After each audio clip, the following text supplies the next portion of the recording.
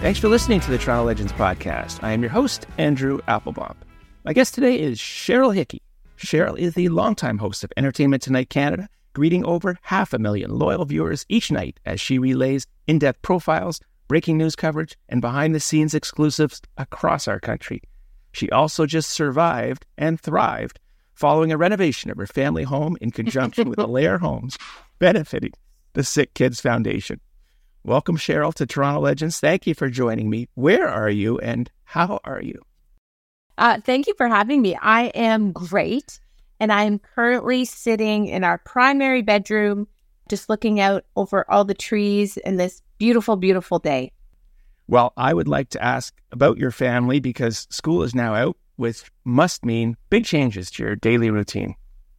Yeah, I mean, it's really great. I don't know about you, but when I was a kid, we didn't have all these activities booked and running left, right, and center when I was a kid. My parents, and primarily I would say because we couldn't afford to go to all the camps, but we also had the luxury. My mom was home with me until I was in grade 1, and my brother and sister were older. So we had the luxury of having summers being wake up when you wake up, barely wear shoes, run around to the neighbors perhaps, or just hang out at the house and play games or not. It was really a non-structured summer. I mean, sometimes we would go on little mini road trips and things like that. But really, summer was, for us growing up, a real time to just slow down, reconnect, daydream, imagine, hope, all the things, be with family. And I've really tried to embrace that this summer with the kids. I think when you have 2 people working in a household, you have no choice but to book the kids up for activities and all of those things, because where do they go? I remember when I first had my kids, that was my main concern. It was like, how are we going to do summer?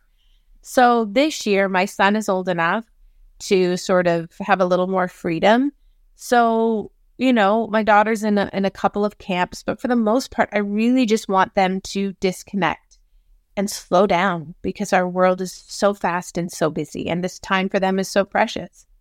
Well, I like your plan. A little mix of programmed and unprogrammed. Yeah.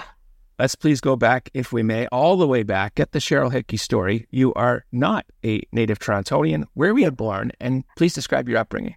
Yeah, I was born in a really, really small town, I think of like 500, Shallow Lake, Ontario. And I always say Owen Sound because a lot of people don't know where Shallow Lake is. But Shallow Lake is just outside of Owen Sound. And if anybody goes up to Sauble Beach or any place up there, it was the little house right across from the little white church. That's how small town we were. We had one little penny candy store called the Ed Allen store, and a coffee shop that my dad always went to, and they called it the office. So I grew up sort of a little bit in the country, but not really in the city, out on the highway. And yeah, it was just a really wonderful upbringing. We had a back 40 to play in, build fort, climb trees, learn to drive a car with a rider lawnmower. My dad would make a pattern in the grass, and then that's how we kind of figured out how to drive. Tried to ride 10-speed bikes on gravel roads, like super dangerous, not fun on a highway, but we did it. At the time, I guess I remember thinking from time to time that it was boring. But now when I look back, it was anything but, I hate to say it, Cheryl, you've officially joined the old man club with me. That's what I always say. Back in the day, we did it this way, and couldn't believe you weren't wearing seatbelts. Oh my gosh, I remember my dad letting me sit on his lap and steer the car down the highway. It was so fun, so unsafe, but anyway, yeah. Times have changed. Now, your television and broadcasting career kind of bit you early. You were a teenager, you volunteered at your local cable station, and you got what you called the mass media bug. What was that? And of course, are you okay today? Yeah. No, I think I'm still suffering from it, but I think I'm making it work for me. Yeah, I was 16 years old, and my dad said to me, hey, listen, as much as I love this whole going out to the beach and Dunes party at night and all that stuff and sleeping in and swimming and going to the beach with your friends, I really think in the summer you need to start volunteering and figuring out, what do you like, what's your passion and all that kind of stuff. And my mom was like, listen, you really like to talk and you ask a lot of questions. And at the time, I was really into watching Barbara Walters and all of her interviews and Oprah, and those things captivated me. And the art of conversation to me is just something so special and unique. No AI can make that. Let me tell you that. So my dad was like, listen, I saw an ad on the TV. They were looking for volunteers at the cable station. Would you be interested? And I was like, let's go check it out. So we jumped in the car, we went up, and I got a tour of the cable station. And immediately I was just like absolutely flabbergasted with how many different jobs there were, but all under the same umbrella. And then we started talking about radio and what that meant and the art of storytelling. And I was like, I think this is my jam. So I volunteered there for the summer, and they gave me a camera and taught me how to edit a little bit. And I would do little PSAs and stuff for the cable station. And then my dad's like, hey, listen, I know you're 17, and my mom, I know you're 17, but why don't we apply to college and see how that goes? And I was like, okay. So I went and did summer school so I could bump up all my courses. And I got accepted to Fanshawe College, and then off I went. In hindsight, way too young to go live on your own, because my mom did everything for us, and I couldn't cook, I couldn't balance a checkbook. I was a mess. So my first year I ate McDonald's and was just like barely alive. So if I could go back, I would say, oh, Dad, let's just wait one more year. But it all worked out. Well, as you know, broadcast journalism at Fanshawe College, which is in London. Now, London would have been a much bigger city from whence you came. And you talked a little about the challenges in adjusting at a younger age. But did you enjoy being in London?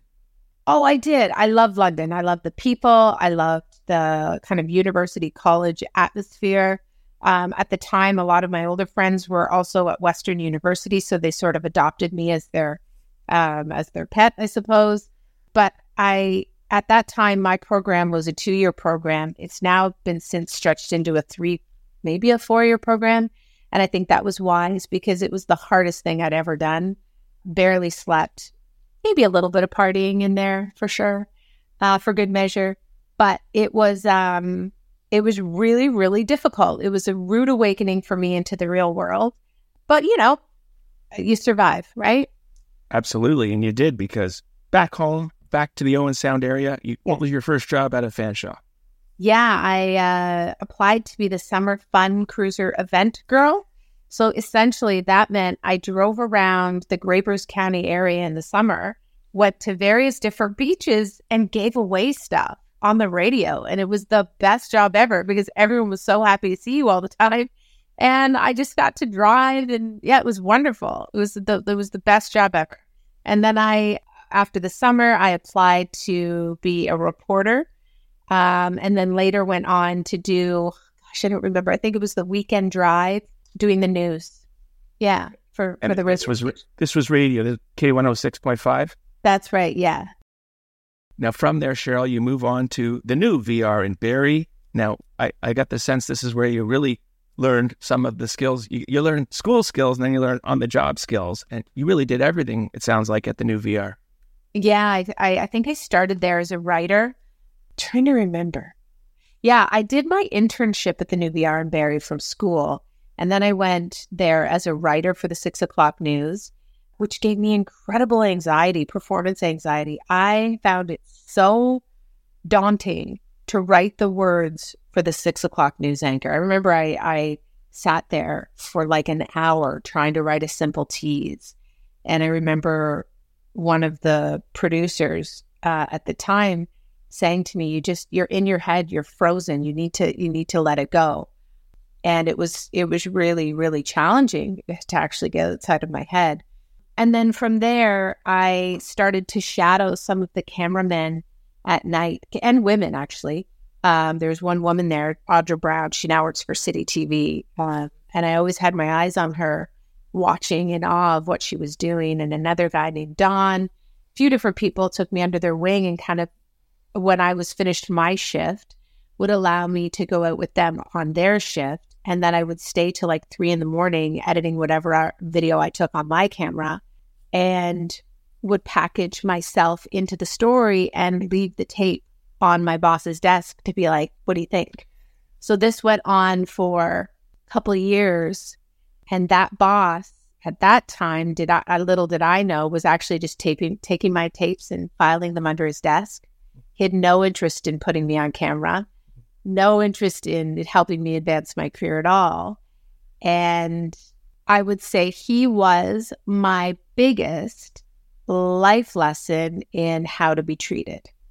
And I think I won't name a name because I don't think that's a good thing to do. But what I do think is adversity is a really good thing early on in your career. I do, because I think it helps you create boundaries for yourself and realize the difference between how you want to be treated and how you know you deserve to be treated. And it was interesting when I got offered the job in Toronto.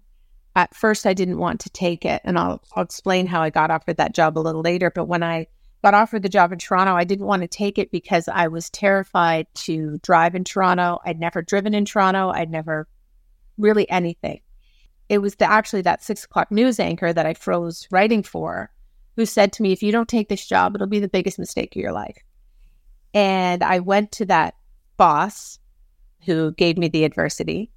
And I said to him, I don't want to take this job. I really want to do on-air stuff here at the New BR. And he said, listen, what I'll do for you is I'll put you on the 6 o'clock at 11. I'll give you an opportunity to do one story a week. And I actually was almost considering it to stay because I was just so I'd really believed for a long time the things that he said, that I wasn't good at my job. I wasn't ready. I wasn't all the things. And I later found out that when I went to Toronto and took the job and started on air as the helicopter person and all those things started happening, the bigwigs down at City TV said, why didn't we know about her? How did you not tell me about her? The word was he got a little reprimanded for not ever showing anybody my tapes or a show. So, yeah, it was a real life lesson for me. You know, he didn't see any value in me, and he let me know that almost on the daily, that I was not worth anything. But had I not taken that job, I don't know where it'd be. It's interesting. If I hadn't have jumped. Well, like you say, Cheryl, it's the real world, right? We're going to meet all kinds. And at that stage, you're still looking for your confidence and treating others as you want to be treated, and rising tide floats all. I mean, they all sound kind of trite, but all these things come out of this, but they are true. But the good news is, even though he was filing these tapes under his desk and never seen the light of day, he still harnessed all these skills as a photojournalist / videographer. And as you say, you did move over to Global Television Network. You're now the news chopper reporter. In fact, apparently the first woman in Canada to shoot and report from a helicopter. And I still think we hold that title. I still think. Yeah. But what I have to ask, Cheryl, is did you actually enjoy flying in this chopper? No. Nope. Didn't. I used to eat a sleeve of saltine crackers every day on the drive up to the helicopter. And it's interesting. So that job came about because another cameraman, kindly and unbeknownst to me, went to a person he knew who was the news director at Global News, Paul Rogers, who I will forever be in debt to, both of those gentlemen. And he said, there's this girl, I think you need to take a look at what she's doing. I don't know exactly what he said, but Paul Rogers, the news director of Global News, called me out of nowhere. And I at first kind of thought it was a joke. And he said, I'd really like to drive up to Barrie and have a coffee with you. The news director of a Toronto Global News wants to drive up to Barrie to meet me, Cheryl Hickey from Owen Sound from Shallow Lake. Are you kidding me? So I did what any logical person would do, and I went to Le Chateau and bought my very first pinstripe suit to look really professional. Shout out to Le Chateau. Le Chateau. And went into that. I can still remember sitting like 5 minutes before I went into that coffee shop and just being like, I don't know what he's going to say. I don't know what I'm going to do. But I went in and I remember him saying to me, where do you see yourself in 5 years? And I was like, I don't know. I mean, on air for sure, doing things. I don't even remember what I said.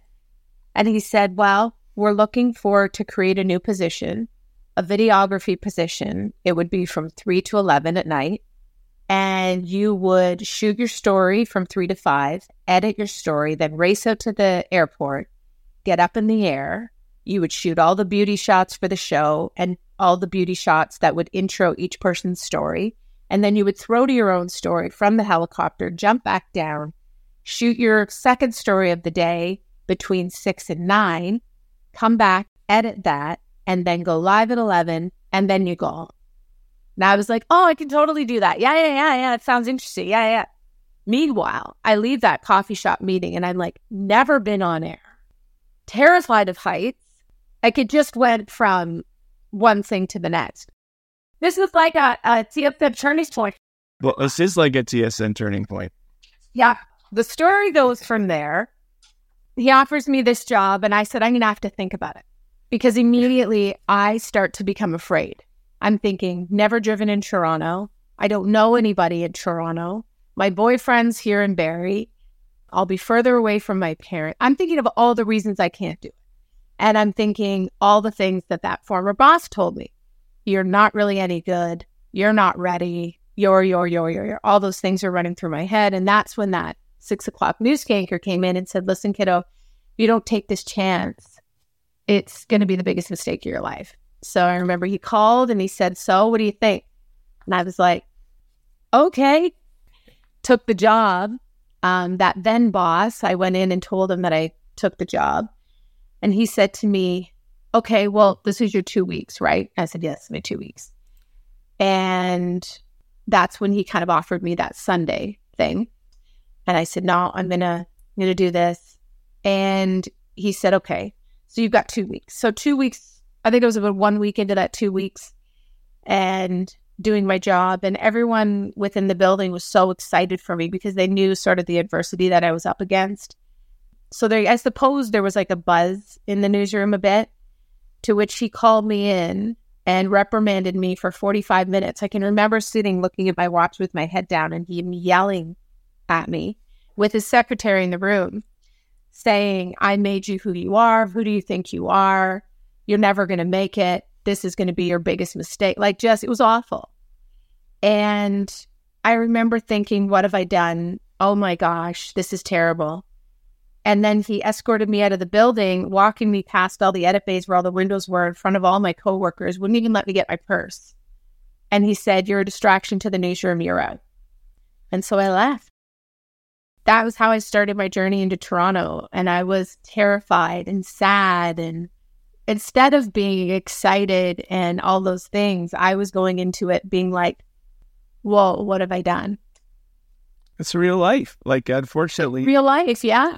And when you look back at the younger yourself, to have a start like that where you're just thrown in disarray, your confidence is not even there. And I had none. And you're thinking, maybe he's right? Like, maybe this is going to be a mistake. But the good news, of course, is that you did thrive, made the best choice. I have to warn you, Cheryl, if you really did have to eat a sleeve of saltines every time you went, I'm going to highly recommend you stay off the 404.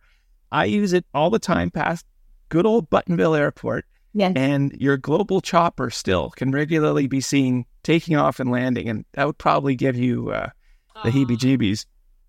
Listen, it was a really fun time, but there were times where we had close calls in that helicopter that people don't know about because, weather and lightning and, technical things that were happening. But I even remember it was Y2K. Do you remember Y2K when everyone thought when the clock struck midnight, everything was going to shut down? Do you remember that? Sure. So at the time they said, listen, we want to do live shots over the city. Will you be willing to ring in the new year over the CN Tower in the helicopter? And I was like, sure. Because at that time I was just yes to everything. They said, well, we're going to need you to sign all these insurance papers. I'm like, okay. So I had to get extra insurance, all the things. And I remember at midnight, the chopper guy and I looked at each other and we were like, well, Happy New Year. Let's see how this goes. It's 11:59. It's either going to go really well or again. Anyway.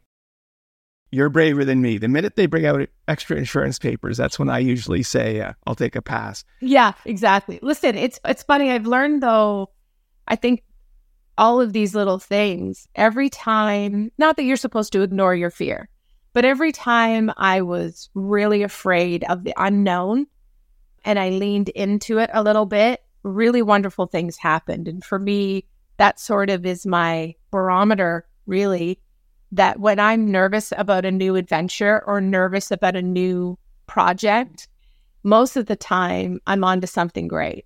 It's just you have to work through the fear and trust that everything will work out and that you will rise to the occasion and that it will work out. So I've now understood that pattern for myself, but at the time I was like, oh. Well, you did lean into it, and you had another, in addition to Y2K, another big experience after you had subsequently moved on to entertainment reporting. One notable event you covered was the Rolling Stones benefit concert 2003, known as SARS Stock, and there were 500,000 people there. Cheryl, what do you remember about that? I remember that being like really powerful and very overwhelming, and seeing Mick Jagger and everyone for the first time, and just kind of really being in awe of what a spectacular moment in time that was. I remember when that happened, SARS happened, I was still working in news, and they were sending us cameramen and women and reporters to people's houses. And I remember being like, should I be concerned if I was young enough to be like, it's fine, where you just, but then when SARS Stock happened, I remember just what a really big deal it was and how the city and surrounding areas all came together to really do something spectacular. And that concert must have been crazy. I mean, the acts there were unbelievable. Yeah, it really was. It was an unbelievable experience to see it. It was one hot day, I remember. But it was a lot of frenzy. It was very exciting. If you're enjoying this Toronto Legends interview, please check out the more than 150 additional episodes available anytime. We got Glass Tigers' Alan Frew, The Boxes' Jean-Marc Pisapia, Quiet Riot's Rudy Sarzo, Strange Advances' Drew Arnott, Chalk Circle's Chris Tate, Blue Rodeo's Basil Donovan, and guitarist extraordinaire Sean Kelly. How they did it? Directly from the Toronto Legends themselves. All episodes available 24/7, 365, wherever you get your podcasts. So in 2005, the Entertainment Tonight brand came to Canada. Cheryl, you were a day oneer as co-host of ET Canada alongside friend of this podcast, Mr. Rick Campanelli. How did the ET Canada opportunity come about? So at the time I was working in news, I remember, again, it was the same suit that I wore to the meeting with the Paul Rogers. I remember this. I had a manila envelope, and I went up to the VPs and I was like, listen, I think I should be the Canadian correspondent to Entertainment Tonight here in Canada. And I had all these reasons why. And they're like, thank you very much, Cheryl. Okay, we'll take a look at that. Never to be heard of again. So probably a year later, I heard, hey, there's rumblings they're going to do an entertainment show. It's like, wow, okay, well, I really want to audition for that. So I went to the EPs who were running the show at the time and said I'd like to audition. And where my desk was, my news desk was, I was able to see all of the people coming into audition. We had models, actors, sportscasters, the who's who of our on-air community here in Toronto and really around Canada coming in to audition. And every time I'd see someone come in, I'm like, oh, got a chance. There's no way I'm going to get this job. And it was just, I was sinking lower and lower into my chair as I was like typing out my story for the day. And then my opportunity came up to try out, and I went, and really nervous and just gave it my all, did the best that I could. And I felt like it went really, really well. And then about a week later, I had a meeting with them, and they said, here's the deal. We're going to be honest with you. We're not looking for someone like you. We don't want someone with blonde hair, blue eyes, and we don't want someone that people know. We want a fresh start. And I was like, okay. I'm not, what are you going to do? Because that's our industry, right? There's times when in radio, people want someone with a deep baritone voice, or they want so I understood that was just they were putting a cast together, and I wasn't what they wanted. So at some point you got to be like, all right. But what happened through that audition process is it really lit a fire in me where I was like, ooh, I need to change. Like I want more. I don't know what the more is, but I know I want more. So I did the logical thing that everybody does when you're faced with that situation. I booked a ticket to see a boy in Australia. I went there for 3 weeks. Did you take your Le Chateau suit? I did not. It was very hot, but good ask. It was a burgundy pinstripe suit. It was so fantastic. Oh, gosh, I wish I still had it. So I went to Australia and sort of like just, had a great time, wonderful. But by the time I came back, I was like, no, I need to start looking. Like, I'm very grateful for the opportunities I have at Global, but I also know that I want more. So a couple weeks goes by and I'm mulling it over, talking to my mom, talking to family and everybody. And I get a call that says, we'd like you to come downtown to talk to some of the executives. And I'm like, oh, they're just going to let me off the hook politely because I was working in news. I had a relatively big job there. And I thought they were just doing their due diligence and being really nice. And I was like, okay, sure, I'll come down. So I went down to this legal office downtown. It was actually in the Eaton Center, one of those buildings that are attached to it. And I remember it was a really bad rainstorm. And I was driving down the DVP and I was talking to my mom and she's like, listen, keep cool. No matter what, just poker face, just be, thank you very much. Thank you for the opportunity. Don't get upset. I know, because sometimes when I get really passionate, I'll cry. It's not that I'm sad. It's just like I'm really passionate about something. If my kids do well on something, I cry. If I'm really happy about something, I'll cry. It's just, I don't know. I'm that person. So she's like, keep it together. I'm like, cool, got this. And I get there and I remember I walked into this boardroom. Barb Williams was sitting there. Zeb Shillep was sitting there. I was kind of looking through them at a building, just trying to be very centered. And they're like, hey, we really appreciate you auditioning and being so patient and whatever they said.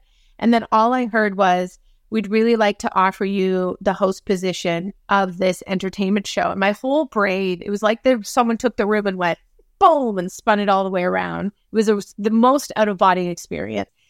And I think I just stopped breathing. And then Barb was like, are you okay? And I was like, yeah, I'm okay. And she said, we should tell you also that your co-host will be Rick Campanelli. And immediately my brain was like, oh, what? Because I grew up watching Rick on Much Music.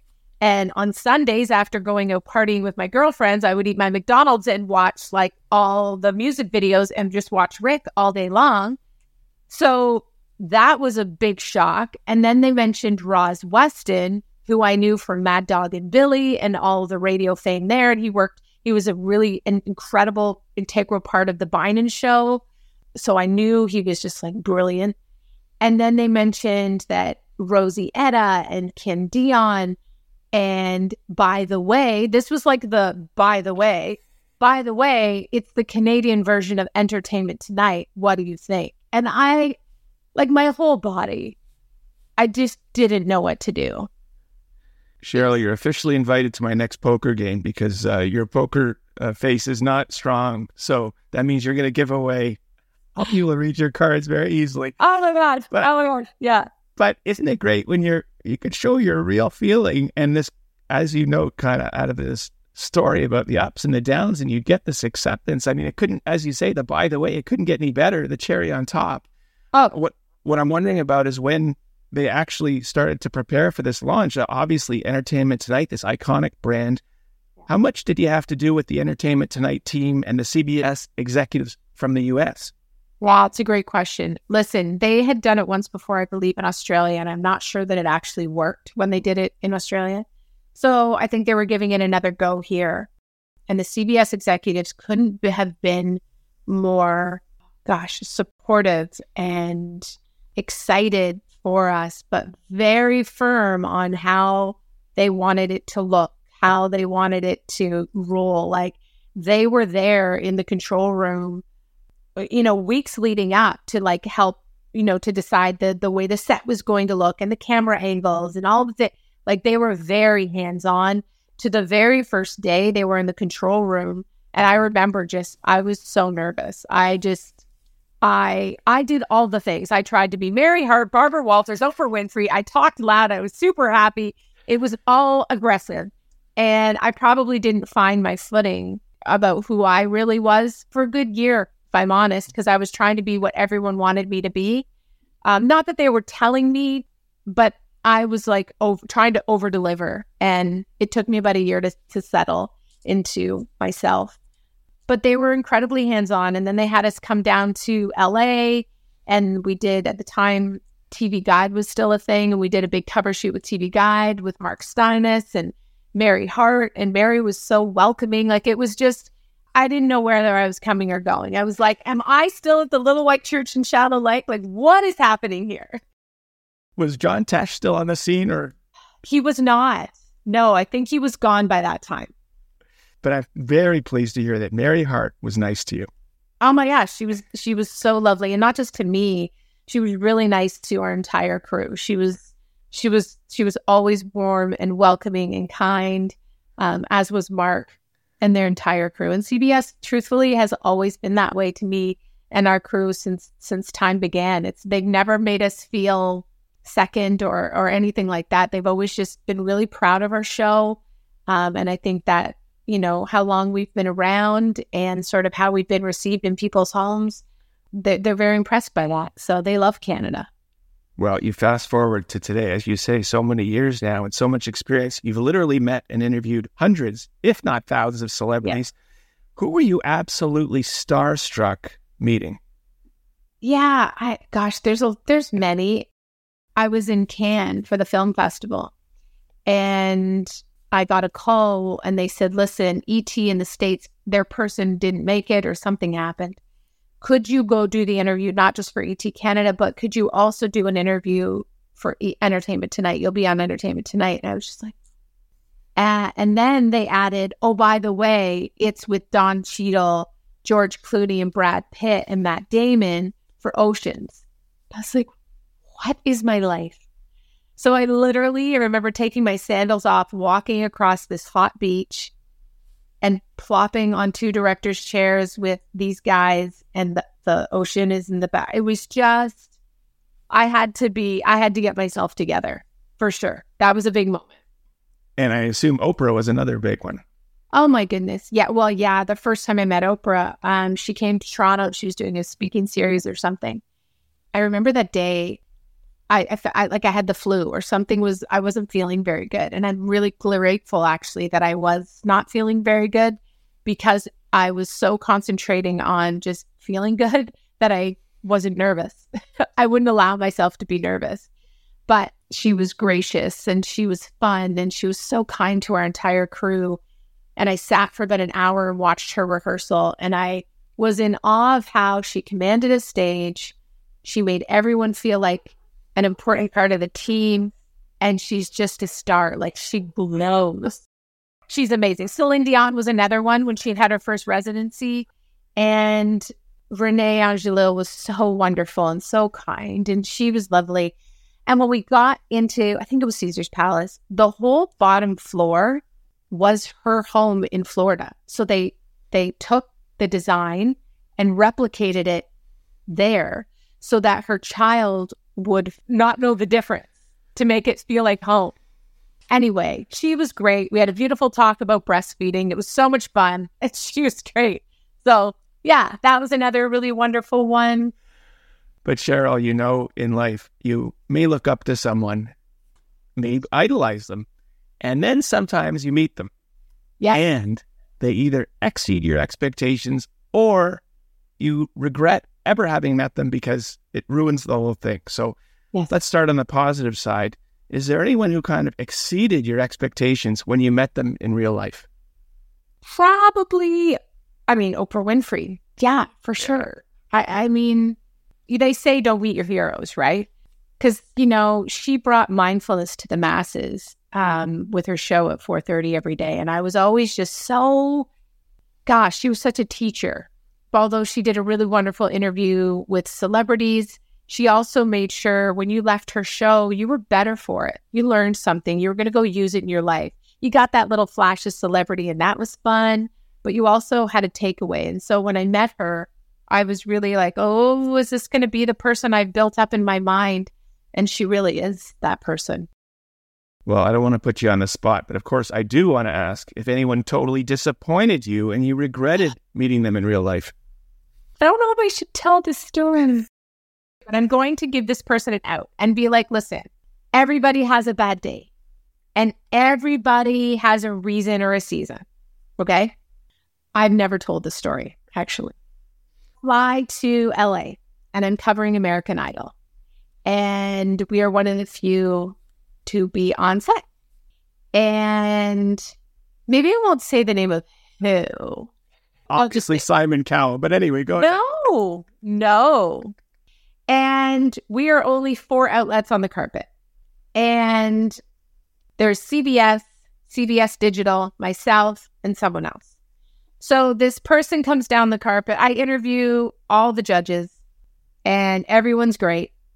And then this other person comes, and I'm so excited to meet her. Oh, I'm so excited to meet them. They come down and does the interview with CBS, does the interview with the CBS Social, and then looks me dead in the eye and looks down at my shoes, looks back up at me, and looks back at my eye and continues to walk by me. And I'm like, flew all the way there, was so excited. I watched all of American Idol. I was in the audience. Wouldn't give me the time of day. My PR person goes to the Idol's publicist, like, what happened? Like, why would she give what? And she's like, well, all we can imagine is we think that you may remind her of someone she doesn't like. And she thinks that you might be her, or she just doesn't even want to go there. I'm really sorry. There's nothing we can do. Oh, I was devastated because I'd never met her before. I was so excited to do the interview. And so that was a real bummer. And I still have never interviewed her yet. So I one day I would love to interview her, and I've heard she's lovely.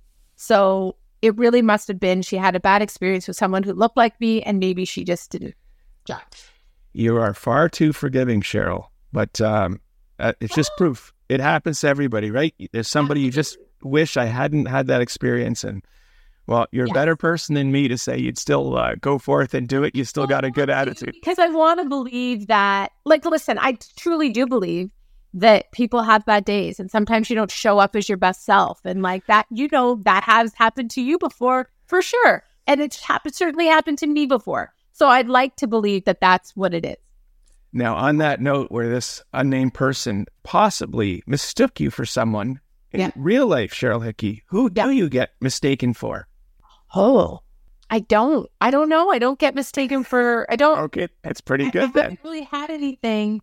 Sometimes people think I work for the competing entertainment show. Sometimes that happens, but that's just mixing up the names. So, well, let's twist it over to what's the weirdest place you've been recognized? Any weird airport or geography that you wouldn't have expected someone would recognize you? Well, once I was at the hospital and I had kidney stones, and I was in a very compromised position. And the doctors and nurses really wanted to talk about Entertainment Tonight. So in between me wailing and being like, oh my God, I was giving them the latest details. So that was different. And you had to be good because they're caring for you. You had to play along. Caring for me and their viewers. So I was like, thanks for watching. I'm dying. Speaking of viewers and fan mail, is fan mail still a thing? Do you get actual letters in the mail, or is that something from the past? Yes, we don't really get much fan mail now. Usually if someone mails something, it's concerning. So not a lot of mail, but certainly I think social media is the new fan mail, right? Like I communicate with people who watch the show via DM all the time. And I have to say, I'm so incredibly grateful that people, have us in their house every night. Like, it's a choice, right, of what you're going to watch. And with so much right now that people can be watching, the fact that people tune into ET Canada as much as they do and have us in their house, especially during COVID, as a form of comfort or something that they can count on, is not lost on me even for a moment. And then to go even further into the digital age, on TikTok and Instagram, the people that are watching my account, I'm grateful that they're there. It's really lovely. So that's a new way of communicating with people that I think is really wonderful. And have you already jumped onto Threads? I did. I don't know what to do with it yet, but I definitely am there. Listen, I'm a little bit over Twitter. I still have an account, and from time to time I'll repost something, but I mean time to time is like every 2 months. I stopped looking at it because I found it's become a really hurtful and hateful place, and I just don't have the stomach for that. So what I let into my universe is a lot of people and things that encourage people to live their best life and that are helpful and not hurtful. And so I found that Twitter's become it's not a great place. So I don't go there very much. I'm hoping Threads will maybe be something different. Maybe it can be more positive. We're going to find out. I hope so. Cheryl, let's talk about your partnership with Allaire Homes. If I may, I'm going to set this up. Allaire is the largest and fastest growing premium construction management franchise in North America, and they have partnered with you to highlight the home building industry and support the Sick Kids Foundation. Allaire Ontario and you, Cheryl Hickey, have together created a digital docuseries chronicling the design, planning, and total transformation of your Toronto family home into your dream home. This renovation collaboration is aptly named Living Better with Cheryl Hickey, a modern family home makeover. The docuseries features a total of 5 phases, each with a main summary episode and extended content on project milestones. Our listeners can view these on YouTube and Facebook as they get posted throughout the summer. Now, presumably, Cheryl, the actual renovation is now complete? Almost. There's still, as there are... There's always something. There's always something. And I think, listen, we came out of COVID where there were some massive delays and things have been... So we are, I would say, 95% finished, but we're not quite there yet, but we're on our way. Yeah, we decided this is our forever home, and we moved here when my son was one, so that was 13 years ago. And we didn't want to move because we love our neighbors. We have the best neighbors in the world. And also the location is very close to where I work, and just everything is where we need it to be. And we didn't want to tear down this home because I really believe in the soul and the energy of a house.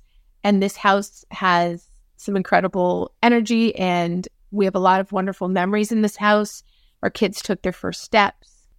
It's imprinted in every square foot of this home. So it wasn't that I wanted to tear it down and get rid of it, because more is just more. I don't want more to clean. And we're always all in the same room anyway. Like, why more? No more.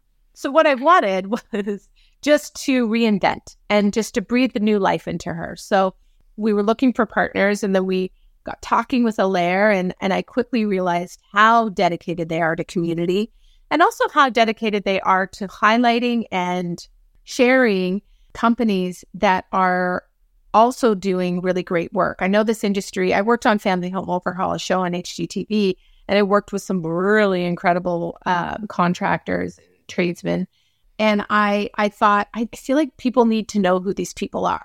And we need to highlight where, who's good, because it's very difficult to know who to trust, right? So when Allaire came along, we started talking about how do we shine a light on some of these companies and show people da-da-da-da. And so then, boom, this project came to be. And then we decided to make a fun video series that people can follow along and watch, do some lives to give some people a platform. And then I've been working with Sick Kids for years, and, whether it's going to events or helping do campaigns or pushing things forward on social, getting people to donate during Christmas and a Better Gifts program, all that kind of stuff. And then Allaire had a lot of their team members who have really strong connections with Sick Kids via, maybe some kids who've actually been there or family members. And so we got talking about, well, let's add a charity component to this. And they've committed incredibly to $100,000 over the course of 5 years. And they've already raised $23,500 already. And they're still going. So it's sort of, it started in one way, and it's become so much more than just our house. And I'm really proud of it. And I'm really proud of the Allaire team. And I think we're going to keep working together past this, because I really think they need their own reality show, because they're incredible. They've got franchises all over the place, and each franchise has its own special something. Like the ones in Collingwood, it's a special kind of brand. The ones up in King City, a different kind of brand. Forest Hill, you name it. Even some in the States. They're incredible people with the same heart, same commitment to community, but then their own unique style in each place, which is really wonderful. Well, that's great to hear, because anyone who's been through a renovation, it's hit or miss whether it's going to work. So to see you smiling as you get to the 95% stage speaks highly of the whole project. Cheryl, you were named one of Hello Magazine's 50 most beautiful people. Does your husband brag about this to his buddies? And do the wives of your husband's buddies hate you? No, because I don't even know how I ended up on that list. It's makeup, hair, lights, and good angles. I don't know. I'm not really sure, although I'm very grateful for that. I'm sure when I'm 70, I'll be like, well, I was named one of the most beautiful people. I don't know that people talk like that when they're 70. I don't think they do. When I'm 90, maybe. So, yes. You definitely want to have that frame for when you're 90, for sure. Yeah. As we close up, Cheryl, I want to ask, in addition to your work with LR Homes and your ET Canada hosting duties, is there anything else you're working on you want to tell us about? I'm always working on different things and trying to expand my own personal brand and do things that help people in their lives. And I started this thing called the Healthy Family Program with Suzanne Galuzzo. It's about helping people learn how to eat better within their families and bring family together through nutrition. So we've got that online program that we have. And then there's some other things coming up soon that I can't really talk about. People always say that, but there's things in the hopper that I don't want to speak on too soon. But yeah, always looking to do new things. I'm not a person who sits quietly very well. So I always like to have my hands in different things. It is good to have things in the hopper. That's key. Yeah. Well, we know we can follow you on Threads. Where else should we follow you, Cheryl? You can follow me on TikTok, just under my name, Cheryl Hickey. Same on Instagram. And I'm on Twitter, but again, not really there. Cheryl, it was great to meet you. Thank you for your time. Thank you for your stories. And I want to wish you continued success going forward. Aw, thank you so much for having me. This was so nice. I really appreciate it. It was my pleasure. And to the listeners, on behalf of Cheryl Hickey, I am Andrew Applebaum saying thanks for listening to this episode of the Toronto Legends Podcast.